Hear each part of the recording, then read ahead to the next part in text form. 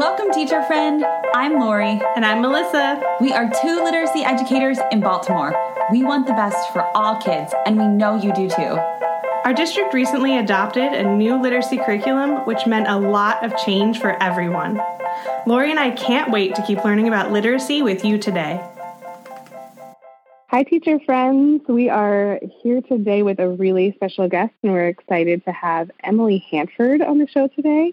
So, Lori, I'm so excited because you know that I've listened to all of Emily's podcasts herself, and that they are amazing, and I listen to them over and over again, and I rave to Lori about them. So, Lori, I'm so excited to have Emily today. How about you? I know, me too. Emily knows this because I tag her all the time on Twitter, but I love to listen to Emily's podcast while I'm running, and it really pumps me up because I get so angry about the topics and like what she's talking about, and I get really into it. So I just run faster and faster. So Emily, thank you for improving my mile, and thank you for being here with us today. Welcome to the podcast. Thank you. Thanks for having me. I wish I were a runner. I like to listen to podcasts while walking quickly. That's also a good one. Walking around the neighborhood. Yeah, so Emily's brought a lot of really great things to light in these podcasts that are conversations that I think need to be happening. So we'll be touching on some of those today in our podcast as well. So I think we'll let Emily introduce herself really quickly. So Emily, if you want to take a moment to introduce yourself to the audience. Sure. So my name is Emily Hanford, and I am a reporter. I've been a reporter for about 25, I guess going on 26 years now. And I've been covering education for about 12 years, and I got really interested in this question of reading, how kids are being taught to read, and what scientists have discovered about how reading skill develops about 3 years ago. So I'm going on year 4 now of spending not all of my time, but most of my time on this topic of early reading instruction in particular. I've been mostly focused on, so far, kind of the K through 2, K through 3, like the very early stages of learning how to read and how kids are being taught. So as you mentioned, I produce podcasts. There have been 3 big ones over the past 3 years that I've done, and then a few others kind of have come out as sort of follow-ups. And there's articles on our webpage. So I work for an organization called APM Reports. We're part of American Public Media, and we have a podcast called Educate. And that's where people can find the podcasts that I've done about reading. And we also have a web page, actually, where we've collected all of the work that we've done on reading.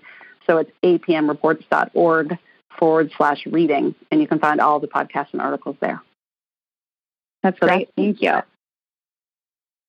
Emily, did you know that one of your podcasts takes place in the school district where my daughter goes to school, which I often am talking about on this podcast?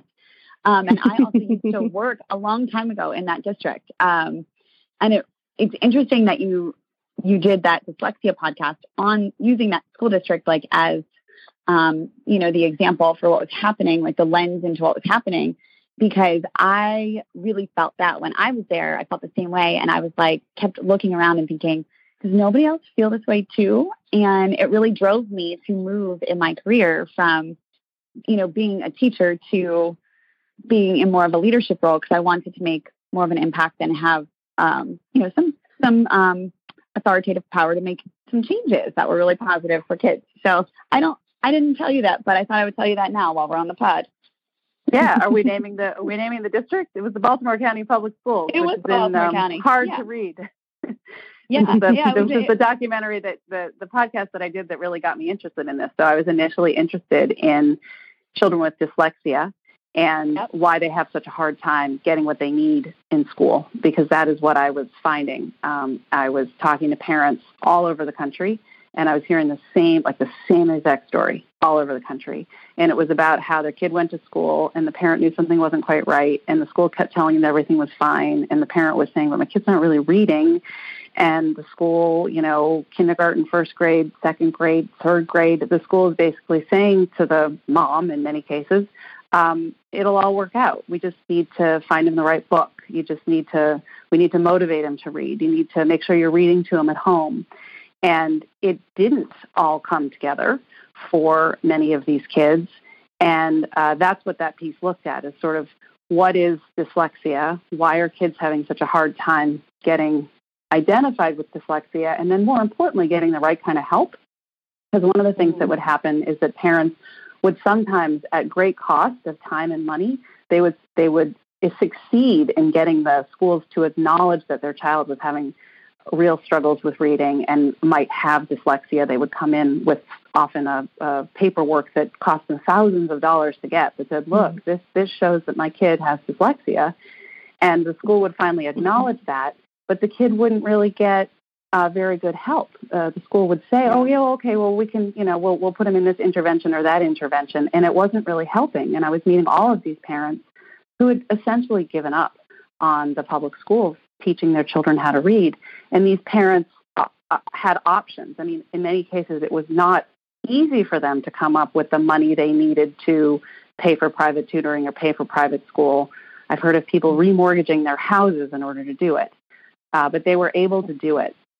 And one of the moms in Baltimore County said to me, and I think it's one of the things that got me going on this topic for several years, what she said is, we're in a situation right now in American public schools that, for the most part, certainly with some exceptions, but if you have a struggling reader and you want to make sure that they learn how to read, it's a rich man's game.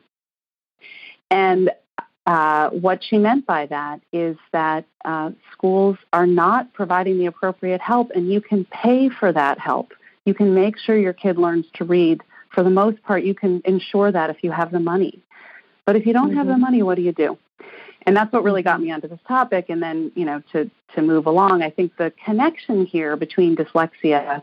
So what I learned as a reporter is that I think at root, the reason that a lot of kids are not getting identified with dyslexia and getting the right kind of help in school is because at the end of the day, again, with some exceptions, for the most part, many people in education are not being taught what scientists have figured out about how skilled reading develops and what schools and teachers need to do and could be doing to make sure that more children develop good reading.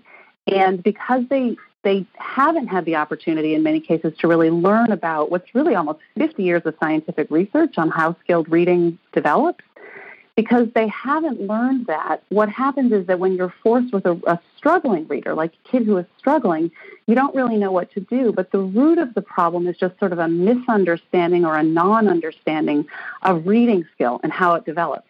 So it's hard to know what to do when a kid is struggling.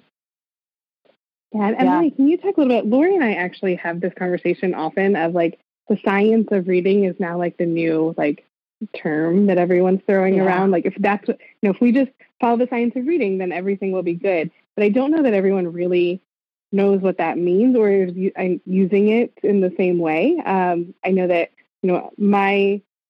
my view, I see some people using it as just meaning phonics instruction. So can you just talk a little bit about what does that actually mean, the science of reading? That's a great question. Really important question. And you're so right. I mean, it's now a term that's being tossed around, and it's great that people are talking about it, but it becomes a problem because now it's tossed around, and who knows what people mean when they say that. And it's very easy to sort of appropriate that term also, to be like, oh, we're doing the science of reading. And you got to look inside. You got to look inside that box. So here are a few thoughts. What is the science of reading? So I think when a lot of people think about the science of reading, and maybe they weren't even calling it that, when they think about reading research and what do we know about reading and what kids need to know, I think a lot of people at a surface level know about the sort of 5 pillars of reading instruction. And this kind of came out of the National Reading Panel report, which was now about 20 years ago. So what we have out of that, and I think most teachers, not all, but most teachers know these 5 pillars, right? So they're phonemic awareness, understanding the sounds and words, the speech sounds and words, phonics, understanding how the letters in words are represented by sounds, vocabulary, fluency, and comprehension. So people know these 5 things: phonemic awareness, phonics, vocabulary, fluency, comprehension. And what's been able to happen is people are like, well, we do all that. Check that box. We do all those things. And publishers can be like, we do all those things. Check that box, right? The problem, I think, is, and this is what really sort of shocked me as a reporter, as I dug into the actual research. So there are like decades of studies that have been done in classrooms and in laboratories all over the world, not just in the United States. Like there's a whole bunch of people who are reading researchers, and they're educational psychologists, and they're cognitive scientists, and they're neuroscientists and linguists. There's this big body of work. And what that body of work has really shown is that I think these 5 components have led people astray, right? Because the question here is, how does skilled reading develop? You can't just do all of those things. Like, what do you do when, and how do you do it, and at what intensity, and for how long, and what all adds up to skilled reading? Mm-hmm. So, for example, comprehension is one of the components. But comprehension is really the result, right, of a kid having good phonemic awareness and phonics and vocabulary, that those things help them become fluent readers, and developing reading fluency helps you comprehend what you're reading. Yeah. Right. It's so when I math, everything is intertwined in reading and literacy, whereas math is much more skill-based. So that's what's going through my head as you're talking. I'm like, literacy is so much harder than math. Everything's put together. Yeah, it does all go together, but at the same time, what this big body of scientific research really shows is that there's sort of like a progression. There are like things that happen in an order. I mean, and it's not like an order that you can like clearly map out, and things influence each other, right? Like so get better phonemic awareness develops your phonics, and all these things kind of intertwine, as we know from Scarborough's rope. And I think Scarborough's rope and the simple view of reading are 2 things that are really important for teachers to understand, because that, I think, is the science of reading. Like, if you understand the simple view of reading first, and then Scarborough's rope, which I think is really just sort of a more complex and nuanced look at what's inside the simple view of reading. But the simple view of reading is the place I begin when I'm saying, like, what am I talking about when I'm talking about the science of reading? So the simple view of reading is basically this model that was proposed a long time ago in the 1980s by reading researchers who were trying to disentangle some of the stuff that had become and remains very controversial about reading. So the idea of sort of what's the role of skill, and in particular like decoding skill, in becoming a fluent reader who can comprehend what they read, because everyone agrees that comprehension is the goal, right? No one who knows the science says that there's any reason to teach children to read except to get to the point where you comprehend what you read. But the question is, how does a little kid get there? How does a little kid get there? And so the simple view of reading is so helpful because it basically says that reading comprehension, being able to read the words on the page and understand what they're saying and get a message from it, is a product of 2 things. So it's a product of your ability to identify words in print, decode them, or know what they are, and that becomes complicated and interesting, how we do that, times your vocabulary, essentially. So like your ability to decode the words on the page, times do you know what those words mean? So the fascinating thing that I think a lot of reading instruction today has kind of gone amiss in sort of thinking that, like, when a child enters kindergarten, you kind of start doing all of these things at the same time, sort of in the same amount. And if you just put a lot of things in that bucket, you do some comprehension, some fluency, vocabulary, phonics, phonemic awareness. If you do a little bit of all of that and you give the kids books, they'll become readers, right? And it's what really happens is a child comes into kindergarten, and most kids, if you think of the simple view of reading, have very little or nothing on the decoding side of the equation. So they don't know much about how to read words yet. Some kids know a little bit about that, but most kids really, they don't have much on that side of the equation. They do have something, and in some cases they have quite a bit on that other part of the equation, which is like words they know how to say. So kids come into kindergarten and they know words, thousands of words, many thousands of words. We know some kids know many more than others, which is actually one of the things that contributes to their reading development, right? So your spoken vocabulary, the size of it when you enter kindergarten, if you have a big spoken vocabulary, that's going to give you an edge on getting to reading comprehension because you've already got a whole lot in that part of the equation. But if you're a kindergarten teacher or a first grade teacher and you've got a bunch of kids before you who have a decent, they have something on the language comprehension part of that simple view of reading, but they've got close to nothing on the decoding side. What do you want to focus on in your reading instruction? Well, you want to focus on that decoding side, the various things that go into the decoding side, because what you want to do is your sort of first task is to get kids' decoding ability up to their level of language comprehension. That's like one of the first things you want to do. And you can do that in kindergarten and first grade. And many kids can kind of start to get kind of close to their language comprehension by maybe the end of second grade.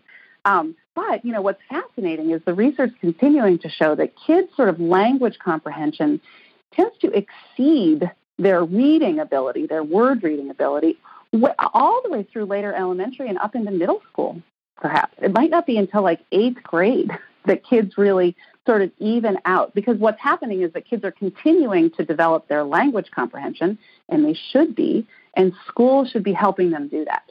So in a kindergarten classroom, what you want to see are sort of lessons and specific attention to helping kids with their decoding ability.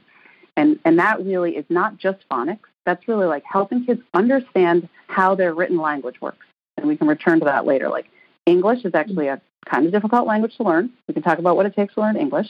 But kids need to be beginning to understand how written English works in kindergarten. And then you need to continue to develop their language comprehension. And that's especially important when it comes to equity, because what we know is that kids come into kindergarten with different levels of language comprehension, and that's often, not always, but it's often associated with family background in some way, with the educational level of your parents, with the affluence of your family in terms of your family's ability to buy you books, take you to places that are going to sort of expand your vocabulary and knowledge, take you on trips, expose you to things, right? There's a correlation between family income and language comprehension, and research shows us that. So if you want to make sure that your reading instruction is equitable, that you are like going to, because we know there's like a quote-unquote achievement gap already in place in kindergarten. So you've got to focus on the decoding ability, and you've got to focus on expanding language comprehension to try to raise sort of both sides of the equation at once. But again, you started next to nothing on the decoding side. So that's what you've got to like emphasize. So that's why science of reading does not equal phonics. It does equal phonemic awareness, phonics, vocabulary, fluency, comprehension. It does equal all those things, but you got to understand how one thing leads to another, how things develop. And if you are focusing on the science of reading, you are focusing on that code side of it at first, because that's what kids most need. But you're also developing the other side of it. Otherwise, you're going to end up in a situation where there's always a big correlation between family background and reading ability, because if you're not expanding kids' vocabulary and their knowledge and their ability to comprehend what they read when they can read the words, right, then you are just baking inequity into your system. But, and this is the thing that I think teachers really need to understand, because there's kind of this narrative that if your classroom is sort of like phonics and skillsy based, that's kind of what like the really good schools and the schools where like the affluent kids go and stuff, they don't focus on that stuff. They focus on the more fun stuff, like the getting kids the books and getting them reading right away. Yeah. But the key here is that the decoding ability is like the greatest gift you can give a kid early on. If you have a kid coming in who doesn't have a lot of language comprehension, what the research shows us very clearly is once you can read the words, the way you develop your language comprehension is through reading. That's one of the best ways to expand your vocabulary and your knowledge. So one of the things you want to do at the very beginning is make sure all kids are off to a good start in decoding, because it's their best bet for gaining knowledge, and it's the best bet for kids from poorer backgrounds to catch up to their more privileged peers who have an edge on the language comprehension side in many cases. Yeah. Emily, I feel like you just talked through so much stuff, if you will, in terms of I pulled up Scarborough's Rope and I'm looking at it, and I just want to do like a quick little here's what I'm understanding about what you're sharing is that core instruction in terms of meeting the word recognition, so the bottom part of Scarborough's rope, which is phonological awareness, decoding, and sight recognition, so familiar words, that's really addressed in a systematic foundational skills program that would level the playing field for all students at a young age. So as they're entering school, kindergarten, first, second grade, and it would get them to be on level together because they're accessing those systematic skills, right, that they need in order to decode and be able to read so that then they can move to the top part of the rope and comprehend.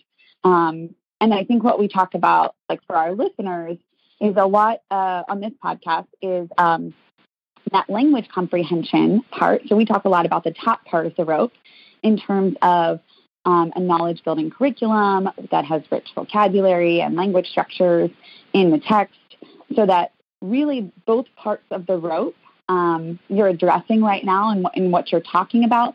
But just to kind of like frame it for those listening, we talk a lot about the language comprehension part on this podcast, or the top part, but you've done a ton of work with the word recognition part, and we want to really bring the message that like the science of reading is the entire rope, all 5 pillars. And, I was really excited to hear you say that, because I think the Twitterverse is, kind of defining it as just the lower part of the rope, just the word recognition part, those foundational skills.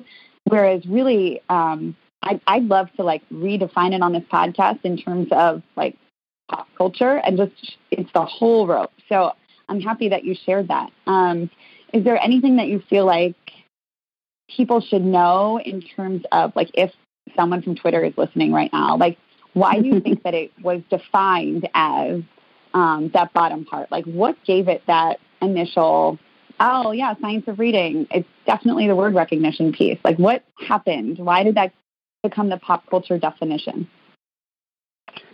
I think a couple of reasons. I mean, I think partly because that bottom part is the part we fight about for the most part, right? So that is the part that has been very controversial. And I think that the work that I've done that has focused a lot, and I'll say that my work has talked about the language comprehension part. I mean, I've described the simple view of reading, for example. Like I think from the get-go, it's been very clear to me that it's both parts. But I think the word recognition part, I think, has been a little bit forgotten. In terms of kind of like what is really up with that. You know what I mean? Like, I think a lot of people are like, well, we do phonics instruction. We have like a 20-minute phonics block. But what I think has been missing for a lot of educators is why. What is it? Why is that so important? What is it about word recognition, and what role does that play in the whole piece? As you can see, it's sort of these things happen at the same time. But without good word recognition skills, you can't become a good reader. Same thing, without good language comprehension, you can't become a good reader. So I think one reason the focus has been on word recognition is because it has been missed. And it has also been done, I think, kind of poorly. It's been a little bit like, check the box, we do some phonics, and without an understanding on teachers' part of what is so important about that. And understanding the phonological awareness part of it. I mean, I think that there's a lot of phonics stuff that goes on in the name of phonics instruction out there that may not be helping kids as much as it could, because some of the phonological and phonemic awareness stuff is missing, and the sight recognition thing is not well understood. Word recognition, the sight recognition does not mean one of the things you do is you do some phonological awareness activities, you do some decoding stuff, and then you give kids a bunch of sight words to memorize.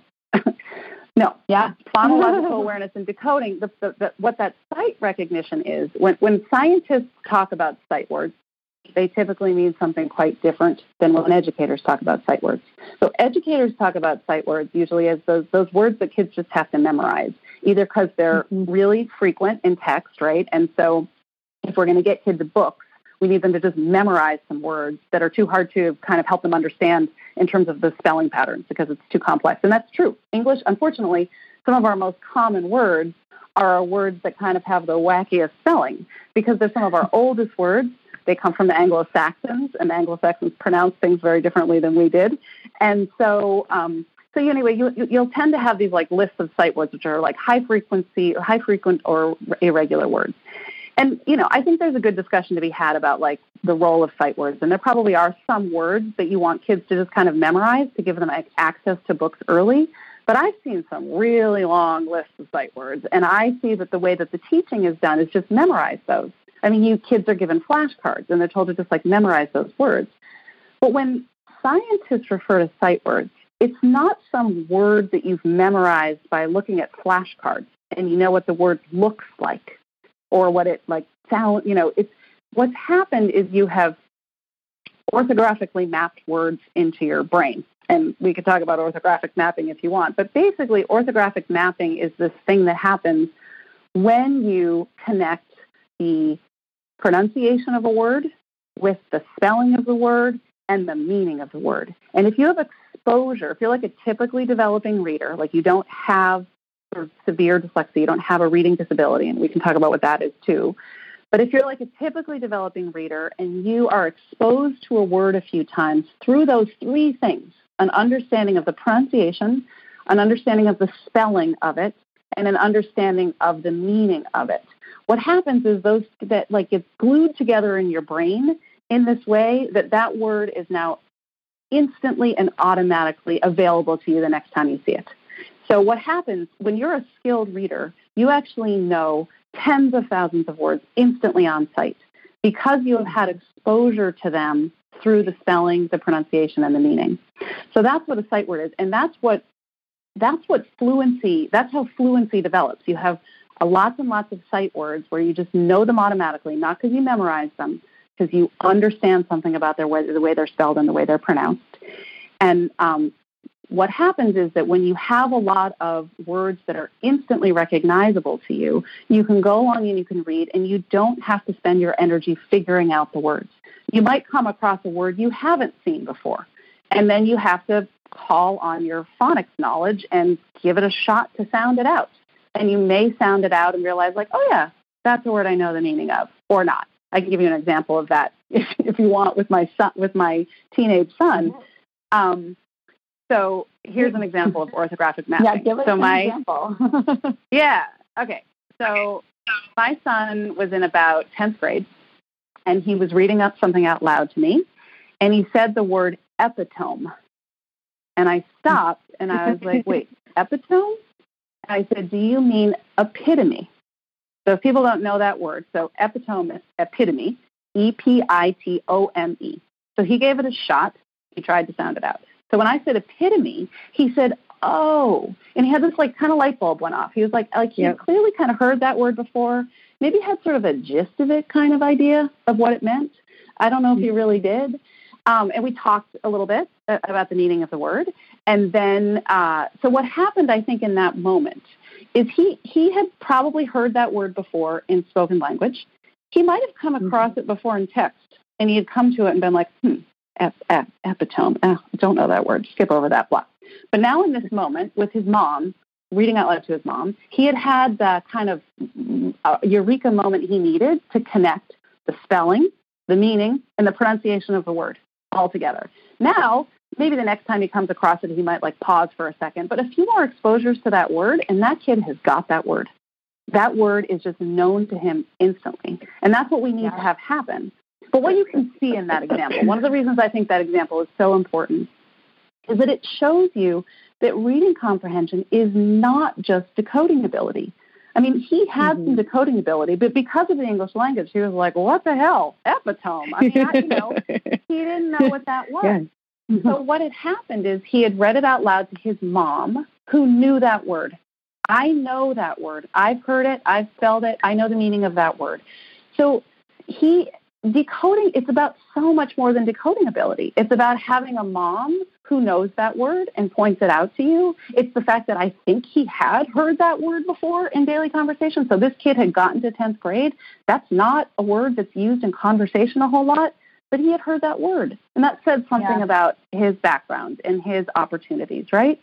So that, he's in college, and he's a good reader. But a lot of things have come together for him that have enabled him to be a good reader. And his phonics knowledge, he's got a decent amount of it, because he really cannot be a good reader without having a good understanding of English spelling and how sounds and words are represented by letters. But it's much more than that. So anyway, that's orthographic mapping. So that's what word recognition is, and that's why we're teaching kids phonics. We're teaching kids phonics so they can do that orthographic mapping thing, so they have tens of thousands of words in their sight word vocabulary. They know them instantly, so that it frees up their mental energy to not have to try to identify the words as they read. They know the vast majority of them. And then when they come across, they're reading like a science textbook when they're in high school, or they're reading a novel and they come across epitome, then they have a moment of being like, oh, got to pause for a second. Maybe I got to go, now you can go Google it and you can just play the pronunciation of that word.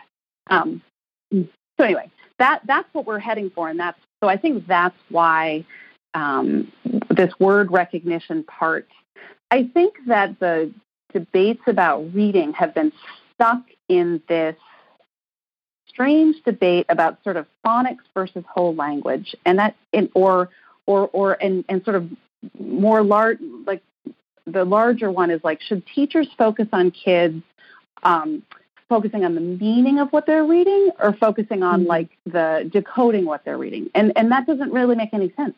You need decoding to get to meaning. And so I think that's why there's a focus on it, because I think it's been forgotten, and it's not being very well done in many schools, because teachers don't have a good understanding of the written language themselves, perhaps because they weren't taught it. And because what I've been trying to do in my work is try to help reframe this debate. It's not sort of phonics versus whole language. It's understanding the role of phonics in becoming a skilled reader. And you just don't get to skilled reading without having a good basic understanding of how the sounds and words are represented by letters. So we can just hope that kids kind of figure that, we can teach them a little bit of that and hope that they kind of put it all together. And some kids do. In fact, many kids do. Maybe 40 or 50% of kids, it doesn't really matter how you teach them, they are going to eventually figure it out. But two problems here. There's a whole bunch of kids who aren't going to figure it out unless we teach it well. And number two, we could actually accelerate the learning of a lot of kids who do eventually kind of put it all together by third or fourth grade. They could be putting a lot of that together by second grade. And they could be developing their vocabulary and their knowledge even earlier, because it's multiplicative in nature. And there's this thing called the Matthew effect, which is like kids who get off to a good start in reading then have access to building their knowledge and vocabulary through reading. Kids who don't get off to a good start don't. And the Matthew effect is basically, it's a biblical reference. The rich get richer and the poor get poorer. And it happens with reading really fast. It happens right away. And we got to prevent that from happening. But even the kids who become pretty good readers, the research really suggests that if we taught them better how their written language works earlier, they could probably become better readers. They could become better spellers, and they could become better readers earlier and get off to a good start in kind of acquiring all the knowledge and vocabulary that we want children to get out of their educational experiences, K through 12 and beyond. Yeah. You hit so many good points, Emily. And I think here in Baltimore City, I feel like we're in a pretty good place where we recognize the importance of this word recognition, and that is something that we're focusing on as a district. And what I actually feel is, in education, we like to swing the pendulum to one side or the other, right? People have a hard time with finding that middle place. And so, some people in the district are like, well, let's just focus on that word recognition then and get that down in our kindergarten, first, second grade. And there's definitely good people in place who are saying, wait, no, because it's not just about that short term, can they recognize the words in kindergarten and first grade? But if you're not building that vocabulary and comprehension or background knowledge in those grades as well, the long term, you're not setting them up for success later on too. So I'm glad you were talking about both. Even on something like third grade reading tests, I've looked at some of the sample stuff from third grade reading tests, and there's a significant amount of stuff you need to know to do well in those. Good coding ability is not going to lead to good scores on a lot of third grade reading tests. I've come across some kind of hard questions on some third grade reading tests that really require the knowledge part. So it is a big mistake to think that all you need to focus on is on the word recognition part of it. But we need to get much better at that part of it, because I think we have really been weak as a nation on that part. However, I would like to add that I'm not so sure we've been so strong on the language comprehension part. I mean, I think a lot of people who are proponents of balanced literacy, and we can talk, that can mean many different things to many different people. But I think one of the things that balanced literacy sort of put out there is like, well, we will do some of this like phonics and word recognition stuff, but really we want to spend most of our time on this other part, and we're going to be really good at that. We're going to make sure kids get access to books and develop language and vocabulary. And I don't know that balanced literacy has done the best part on that other side either. I think it claims to do a good part on that, but whether or not we're really building good, complex vocabulary, really building knowledge in kids with some of the things that are out there in the name of balanced literacy, or some of the things that teachers are creating on their own in the name of balanced literacy. Many teachers don't have access to good knowledge-rich curriculum, as I know you know. And so I think we've got a problem in both parts. It's not like we just have to come in now and solve the word recognition side. We got to look carefully at what we're doing on the language comprehension side and make sure that that is really a value add for kids and is really helping us, with the equity part, because the language comprehension part is actually the harder part for schools to deal with, right? Like the more skills-based stuff in decoding is stuff that really is quite teachable. There's lots of different ways and programs and approaches to teaching it, but that stuff is teachable. But language comprehension continues to develop through a human being's life, through their exposure in their environment, the opportunities they get access to. So the rich get richer and the poor get poorer with that right away. And schools, there's like a heavy lift for schools to do to really come in and try to even that playing field, because the kids who get access to all those opportunities continue to get access to all those opportunities. And kids who don't. So it's especially important if you're trying to, sort of the affluent kids are going to continue to develop that sort of no matter what the schools do. And the affluent kids are going to get the basic word reading skills sort of in some cases no matter what the schools do, because either it will kind of come together for them because of the way their brains work, because they have advantages when it comes to developing reading skill anyway, right? So if they don't have any problems with decoding, if they don't have a brain that's on sort of the dyslexia spectrum where that is particularly difficult for them, then it kind of, no matter what the school does, the word recognition and the language comprehension stuff will kind of come together and will equal by the end of high school in like a good reader and a well-educated person. But, what kids who have a hard time with that word recognition part, if they're not learning it in school, well, what happens, as I said at the beginning, is if you're from a family with resources, they notice that you're struggling with reading, and they have the ability to do something about it, and they can find good tutors, or they can find a good private school, and that's not everywhere in this country. I mean, there are parts of this country where those don't exist. But if you can get your hands on that, then you can kind of like take care of the part that the school isn't doing.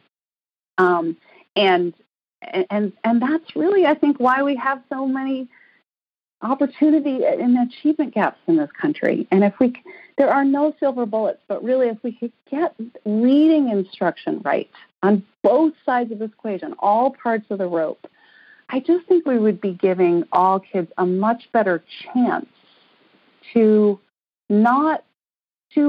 have opportunities to get more education, learn more, acquire more knowledge and more vocabulary than maybe their parents had the opportunity to. That is really the way that they can get ahead in our society, which has a lot of other structural problems, which make it hard for them to get ahead too. But at least we can do is make sure that they become good readers. Because that is a ticket for them.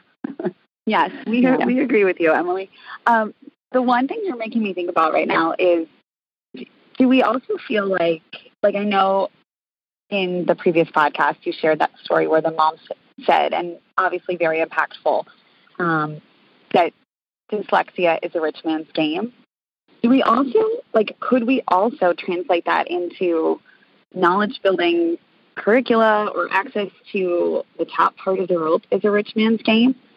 And the only reason why I'm bringing that up as a question is because I'm wondering if school districts who have the funding to purchase curriculum that is, high quality curriculum that will provide the continuous, really like scope and sequence that is needed in order for kids to acquire that knowledge and vocabulary over time, so over a series of years, because I always like to think about not just like the one grade level that the kiddo is in right now and the one experience with this one teacher in this one classroom, but really like thinking about it as their educational experience, right, over the course of several years, over the course of their K-8 experience and what that looks like and feels like. So do you mind like responding to that or talking a little bit about that as I kind of pitch that idea or throw that around in my brain? Like, do we think that that's something that is like an accurate statement? Because I'm thinking too, like in terms of teacher PD, right? You're gonna get that PD if your district has the money for it. You're going to learn about the simple view of reading and learn about all of the things that you need to know, that you shared teachers need to know if your district has the money to pay for it, or if you are a pre-service teacher who is going to a college that aligns with this research. So I know I just like dumped a whole bunch of things on you there, but would you mind like talking just a bit about any of those in terms of like the rich man's game? Yeah, I mean, I think you raised a really important point, and I think what you're describing is certainly a dynamic out there. I think it can happen, interestingly, the other way too, though, because I think one of the things that might be happening is in your more affluent districts, in some ways there's not as much urgency. And I think there should be if they look carefully at their scores, because first of all, in some of our like high-performing districts, it's shocking to me actually to look and see what the reading scores really are, because there are a whole bunch of kids who are not reading proficiently and are reading below basic. And if you dig into that by family income and race, it's also really shocking. But I guess what I'm trying to say is, in a lot of poorer schools, there is and always has been sort of more urgency about the question of we need to try to do something different. And I think a lot of lower income schools end up becoming sort of volleyballs in this, game, because we have different ideas at different times about what we're going to do to try to help these schools. But when it comes to reading instruction, I think one of the things that's happening is that many affluent districts might have purchased some of the things that are thought of as kind of like the best of the best in the tradition of balanced literacy that we've really had in this country for a long time, and without kind of realizing that maybe they could be doing something better too. That number one, many of these districts are able to take advantage of, frankly, the fact that if they're not teaching the word recognition part, a not insubstantial portion, I think, of those students will get the help they need anyway because their mom and dad will write checks to make sure it happens. So those schools are kind of riding on the fact that it will kind of get taken care of by parents if need be, and it shouldn't. And that's, I mean, it's actually like basically illegal for parents to for schools to not do that. I mean, schools are denying those kids a free and appropriate public education. So I guess what I'm saying is I think one of the things that's happened in our discussions about reading is there's kind of been a sense that when you look to the affluent districts, the higher performing suburban districts, and you look at what they do in K through 2, you think, well, if we're like social justice minded, if we want equity, we want to bring that to all kids. We want to take whatever you're doing in your high performing district, like let's make sure that everyone gets that, without maybe asking the question, is that really working in the high-performing district, or is some of it kind of working in spite of itself? And so bringing it to the lower-performing district starts to raise the questions, is this really producing skilled reading, or is skilled reading developing anyway? And there are some things going on, obviously, that are helping kids, and I'm not saying there's nothing good, but could we be doing better? Could we even be doing better on the knowledge building side? And I think those are just like good questions to be asking right now. And Emily, I wonder, like, this is going to sound like a kind of silly or flippant question, but if the science of reading, like, we know what should be happening, but like you're saying, all these, it's not always happening in schools. It's mostly not happening in schools. What do you see as like, why aren't teachers being trained in this science of reading, and why don't they know that? And why aren't we being armed with what works for everyone to use? Like, what's getting in the way? Well, I mean, I think you asked the big question. The big question. I mean, I think at the end of the day, it gets down to the fact that we really, for some reason, we do a lot of arguing about reading. There's a lot of deeply held beliefs about how children should be taught, and it's when you get into reading, it gets into some bigger questions, just about the role of just like sort of direct and explicit instruction. And we really have a tradition in this country, I think, that a lot of people have bought into, parents and teachers, that's not such a good idea, that kids don't really need that kind of direct and explicit instruction, that they can really learn through sort of guidance and the teacher creating the right kind of environment and opportunities. And with reading, what you discover is that the beliefs that kind of undergird that are really that sort of at the end of the day, reading development is sort of a natural process. I mean, it's not saying there's no role for schools or teachers, but kind of it will, like what the parents with the struggling readers are being told, like it'll come together in time. Once you find them the right book and you motivate them, it'll all work out. And it does for some kids, So I think the reason that teachers aren't being armed by this is because there have been a lot of people who have been in charge of teacher preparation and doing the teacher preparation who have believed, and they believe it. I don't necessarily think they're ill-willed here. I think most people want to teach teachers how to teach kids to read, and teachers want to teach kids how to read. But for some reason, there's just been sort of a set of beliefs and ideas and assumptions about how reading develops that's just kind of held sway in schools of education, teacher preparation programs, among curriculum developers and sort of prominent literacy leaders in this country. And that's what I've been trying to do in my reporting, is sort of be like, whoa, wait a minute. What are the assumptions here? And do these line up with what these scientists have really figured out about skilled reading? So that's the other problem, is that like on your typical university campus or whatever, you have the College of Education and people doing certain kinds of research, some good, really interesting research, but sort of like a vein of research that hasn't really crossed paths with the vein of research that's been going on, like across the quad, where people are starting to do like fMRI imaging, the neuroscientists and the cognitive scientists and the linguists who study language and stuff like that. Like there's been this whole other body of research that's led to this understanding that's still being figured out. It's not like everyone knows all the answers to these questions, but the reading science has developed a pretty robust and solid kind of model. The simple view of reading is the basic model. Scarborough's work is the basic model. Like those models are reaffirmed consistently by research. And it's just like no one like walked across the quad to see like what the other person was doing. So I think that's kind of the simple reason why. And it's and like you can't just walk across the quad with your research, because people have their research that has led them to believe other things, and they're like, well, why should I buy that? And then you get into this kind of he said, she said war.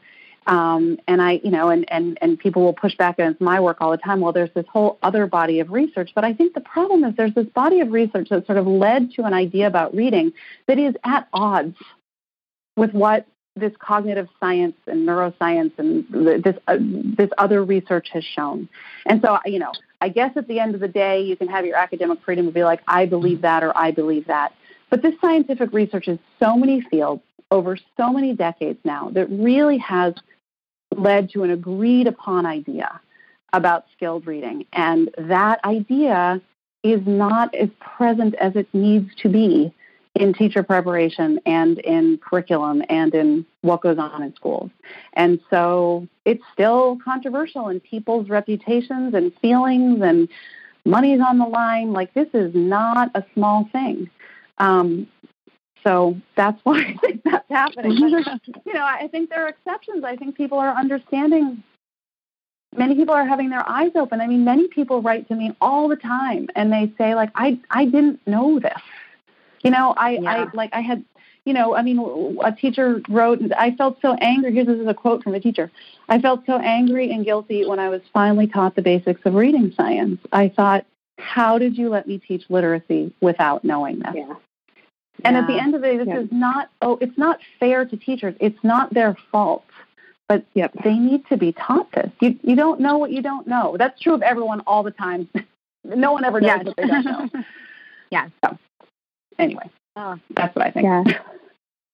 It reminds me of the recent NCTQ findings around this teacher preparation for reading. And they found a huge increase. Like many more teacher prep programs are preparing teachers to teach reading, but it was still like, I'm going to get it wrong, but maybe like 49%. It's about half. And that's kind of like, the headline is great. So I think there is an increasing awareness that teacher prep needs to change. And I think there's an increasing awareness among teacher educators.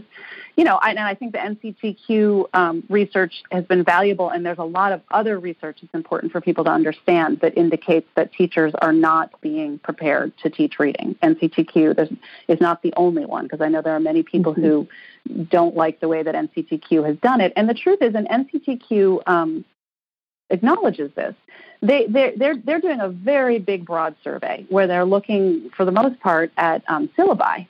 And, what's on the syllabi and what actually gets taught, who knows? You know what I mean? Like, there's a version of checking the boxes. So everyone's talking about the science of reading. So you would now be it would be a big mistake, really, for you to, not be like, oh, yeah, we teach phonics. We teach phonemic awareness. We teach all, it's hard to sell a product if you're not, aware of all those things. So, you got to be aware of the science of reading. But just because it's on the syllabus doesn't mean it's being taught, or maybe being taught well or taught enough, or do the teachers actually understand it? So, that's an important thing inside those NCTQ findings, is to get inside the box, because there are some people in different states. Mississippi is one, North Carolina is one, where they've done sort of more robust kind of studies. Not only have they collected the syllabi, they've observed classes, they've done interviews with professors, they've done interviews with candidates to try to get, what did they really learn? And those are not very, those are not very comforting findings. And again, maybe things are changing, but this stuff doesn't change quickly. So if it starts to change quickly on the surface, you have to ask the question, did it really change? I don't know. I think it's an open question. That's a good point. It makes me think about a class that I had in college called Children's Literature, where literally every time I went to class, the professor would just read beautiful children's books out loud to us. And at the end, we had a celebration of all of our, I don't even remember what it was, but I remember there being a celebration, and just thinking is this, what am I going to do with this information? How am I just going to read? I envision myself as a teacher just sitting there reading books to kids all day, because that was one of my first courses. And I'm like, is this what I do all day? Do I just read books aloud at the carpet? And I was a traditional elementary ed path. So I hope that I can go back to that college and see some shifts, 17 years later. So I have heard that exact same anecdote from a number of teachers. You're not alone, where they went in and the first half of class was just reading literature. So there's two really important questions. You can sort of laugh at that now, but kind of at a serious level, what's the assumption about how reading skill develops that's embedded in there? The assumption is that if you read books to kids, that they become readers. And again, we just have this research shows that's not the case. It's not enough. Mm-hmm. Learning to read is not something that develops naturally. We're not born with brains that are wired to read. The brain research is fascinating on this one, because they can actually show that you take a kid before they learn how to read, or you take an illiterate or illiterate adult, and then you teach them how to read, and you can see changes in their brain. Our brains change when we learn how to read. And so, again, reading to kids is super important, because it builds it begins to build that vocabulary and knowledge and understanding of how language works, which is essential to understanding what you read. So yes, indeed, reading to kids is great, but you can't leave it at that. And we've been sort of a little bit too much, kind of leaving it at that plus a little bit more. Yeah. And now it's we got to do that and a lot more. Otherwise, a lot of kids are not going to learn to read well. Some will, because they have the brains that are just going to put it together, or mom and dad is paying for a tutor because they're struggling and the mom and dad are fixing it. And those are the two ways that kids become good readers in a system that essentially assumes that. And then there's everybody else. The kids who do not get read to a lot, do not come in with an edge on the language comprehension side, and the kids who have those brains, and again, that's most people, are not learning written English is hard, because learning to read is hard, number one, because we don't have brains that are born to do it, and number two, English is actually one of the, of an alphabetic language, it's probably the most difficult. French is hard too. It's probably the most difficult language to learn, because you can't just teach phonics, actually, because we have a morphophonemic language, to get all nerdy on people, but it means that our spelling patterns are based on the sounds in the words, but also on meanings. We have like meaningful parts of words. We have roots and prefixes and suffixes, and our language is actually comes from many different languages. We're this melting pot language. We've got some Greek and some Latin and some French and some German influences, and we keep bringing in stuff from other languages. And like I said, we have our ancient, the Anglo-Saxons, and they spelled things really weird. And so our spelling today is a result of all that history. So you got to teach kids basic spelling sound correspondences. You can actually sound out more than 80% of English words if you learn just some basic stuff about some basic spelling patterns.